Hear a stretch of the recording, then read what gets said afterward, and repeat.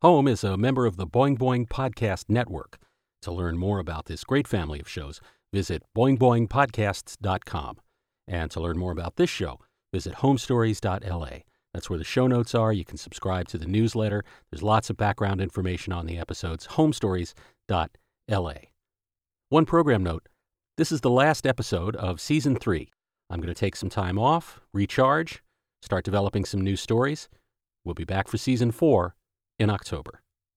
See you then.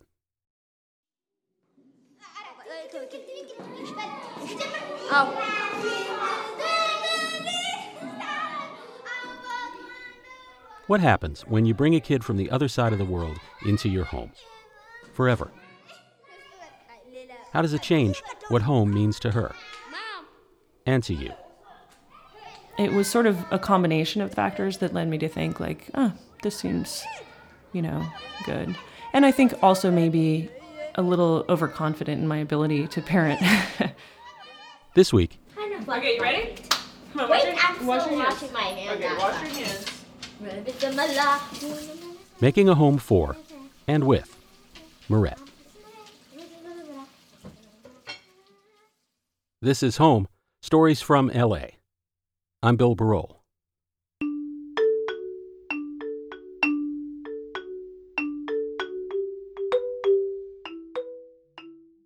In 2010, Jamie Goodrich, the entrepreneur behind a national chain of canine agility centers called the Zoom Room, was looking at the end of her marriage. This meant it meant a lot of things. One of them was that her son Meyer, a happy and gregarious kid, might well grow up without a sibling. Jamie didn't like that idea much. She has a brother and a sister. They'd grown up together in L.A., the children of NBA Hall of Famer Gail Goodrich, and she wanted the same thing for Meyer. Siblings are great because you go through life with your sibling, beyond your parents. And so part of it was driven by what I wanted for him, and then part of it also was driven by the fact that I really love kids. And I felt like I was a good mom. I was in a position where I could, care for another kid. And I was really touched by older children. And that's a big thing in adoption, is that they basically say that once you hit 5, it's a death sentence for an orphan. Nobody wants the 5-year-olds. Nobody wants the 6-year-olds. Nobody certainly wants 10 or 11-year-olds. And those kids just sit in orphanages for years. So I really felt like the older kids, are kids too. And, why shouldn't they have a chance just because they're older? And that's sort of how I ended up in older child adoption. It sounds a little like another country when she talks about it. And in some ways it is. It's metaphorically a trip to a country with its own rules and customs, a trip that can take years. She spent 2 years thinking it over and researching, another 2 winding her way through the formal adoption process. And at the end, it was literally a trip to another country. Ethiopia.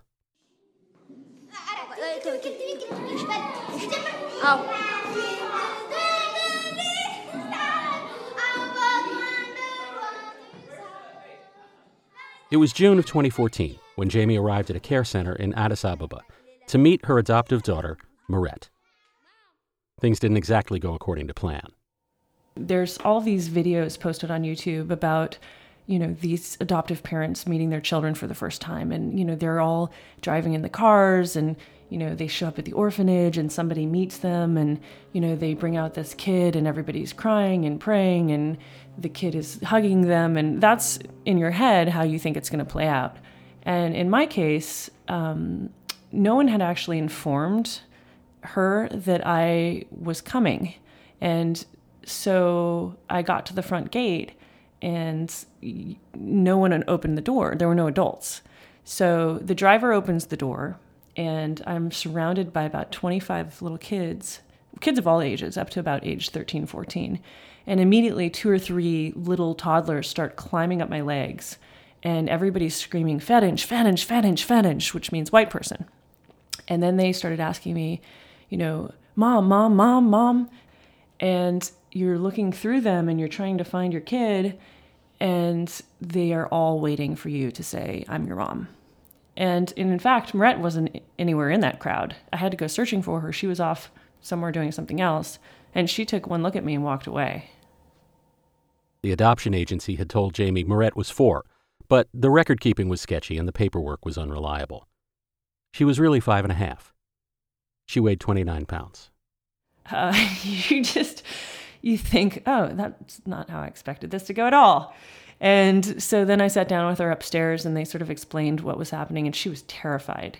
And then I brought out some candy and things got a little better. But she wouldn't look at me, talk to me, didn't want anything to do with me for at least, I would say, a good 48 hours. And I had a much different situation because I was there at the care center every day for 10 hours a day. I was eating lunch with the kids. I was playing with the kids.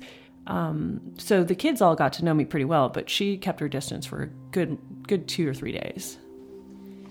Eventually, Jamie managed to get Mihrette on a plane for the States. It's hard enough to travel with a 6-year-old on a 37-hour journey. Not to mention one that doesn't speak English, that isn't bonded to you, that doesn't understand anything you're saying, and that has chickenpox and is running 102-degree fever. So, she was a mess pretty much the whole time, and I'm dosing her up, every 4 hours with Advil and Tylenol and switching. And on top of that, once I picked her up from the orphanage and the adoption was complete, I knew that she had some dental problems because 2 of her canine teeth, her baby canine teeth, in the pictures that I had seen, they were missing. Well, it turns out that she hadn't had her teeth pulled out. They were ground down from decay. And her entire mouth was infected. And so what ended up happening was she had 15 or 14 teeth that were completely decayed, and it was really painful for her to eat. And in the 2 years that she was at the American Care Center, she had only gained like 5 or 6 pounds, which they were feeding the kids well there. And it turns out that she only gained 5 or 6 pounds because she couldn't eat anything because her mouth hurt so much. So on the plane ride home, she started to have a problem with one of her teeth that was kind of loose and really painful and really infected. So we were en route. We made it to Turkey, and then from Turkey to LAX was when things started to get really bad. So I ended up having to borrow some floss from these Mexican nuns who were, sitting across from us. And thank goodness I speak Spanish, and they were very nice. And so ended up actually pulling out one of her teeth in the back of the airplane during this flight. And it was kind of horrible. So then we got home, and it was actually kind of a relief to get off the plane.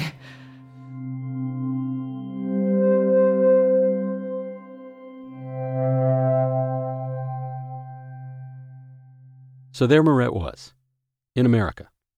She didn't speak a word of English. And she had a new home, a new mom, and a new brother, who had mixed feelings about the whole deal. Yeah, it was hard on him at first. He liked the idea of having a sibling, but the actual reality day to day was hard for him. And I think he struggles a little bit with it. He struggles with having a sibling because it's, less attention, less focus, more conflict, kind of all the things that go on with having a sibling. I think like any kid that, has a younger brother or younger sister sometimes feels like, well, gosh, I wish I was still the only kid. And I think that's kind of normal and hard. For her part, Mihrette liked Meyer fine. He was 4 by then, a kid with a big personality and a high voice, which tickled her.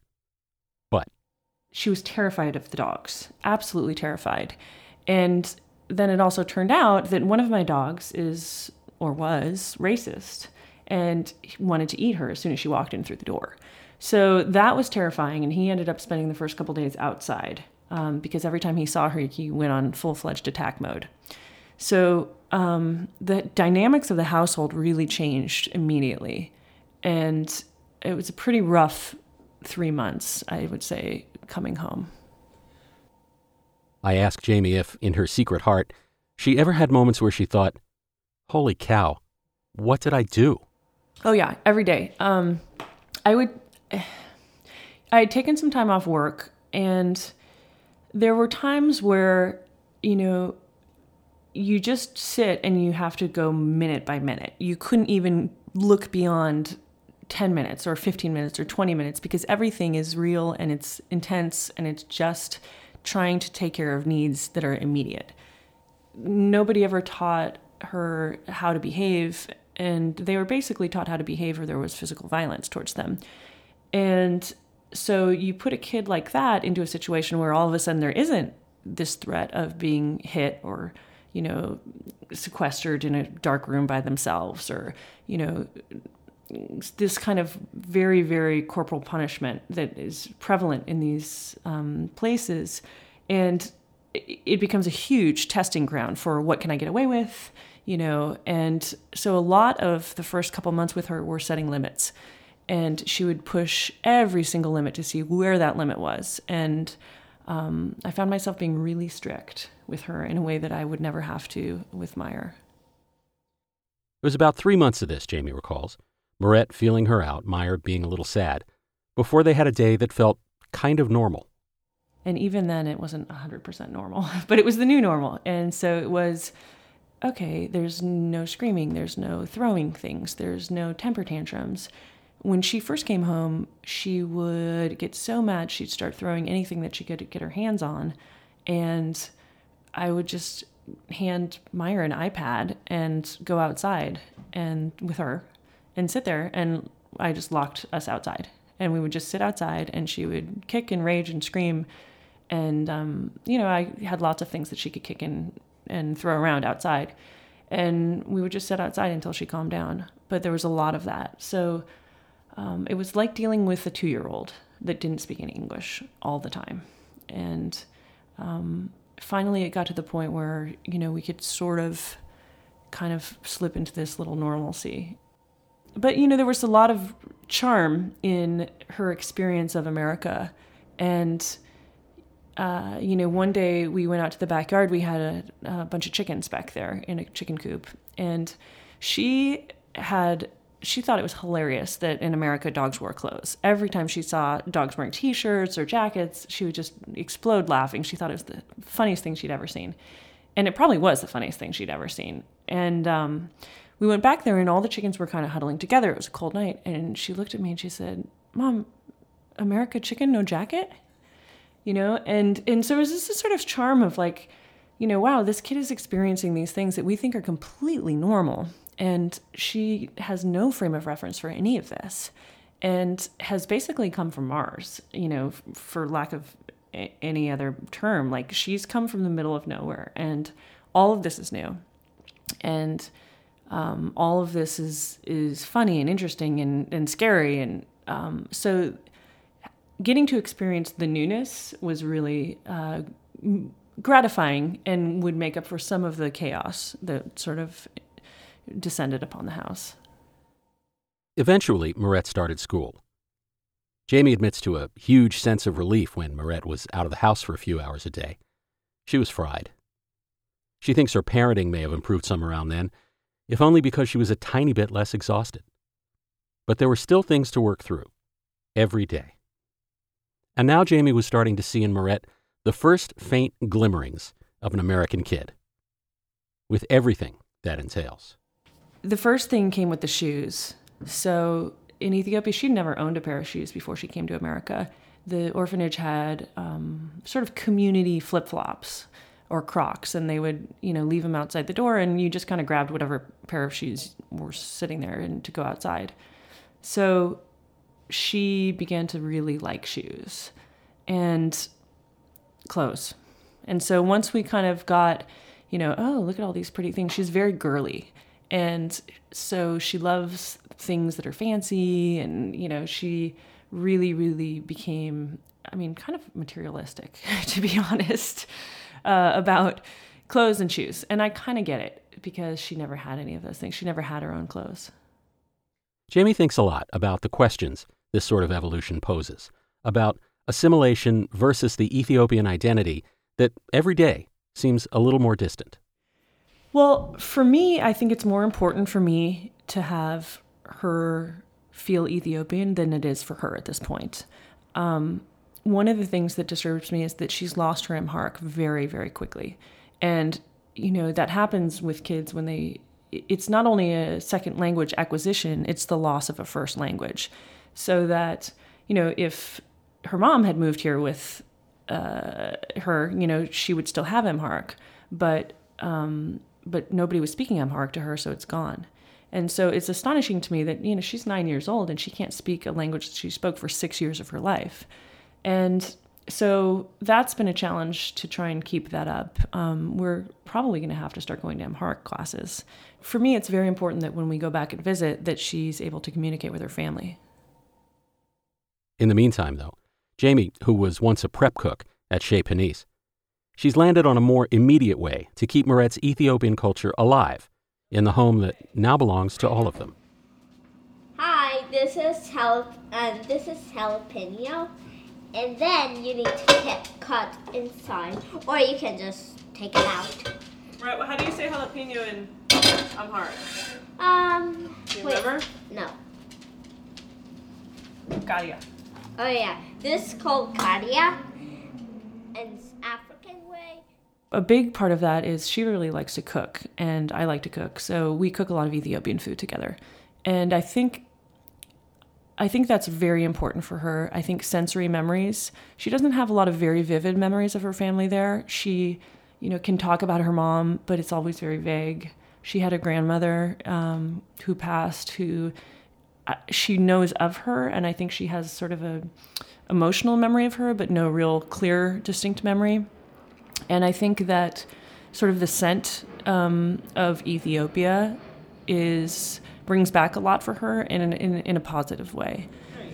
What is this called again? This one, Nigella. This is Najada.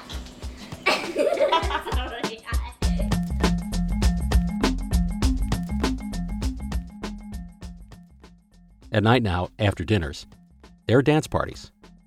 Every night. Mihrette and Meyer like dance parties. Oh, they're hilarious together. They're actually really good friends, and they love dancing together. They love any kind of performance-based anything. Their new thing right now is they're making potions. So there's a lot of potions, a lot of glitter, a lot of things.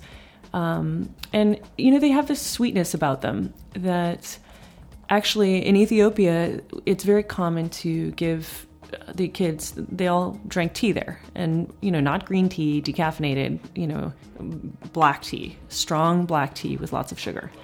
So that's one of the things that Mihrette has brought to the house is this love of strong black tea with sugar. And so they have this little ritual that's very cute. They make themselves tea and they go sit out on the porch together and have tea together, and it's just the sweetest thing. And I think not something that you would normally see from American kids, like typical American kids.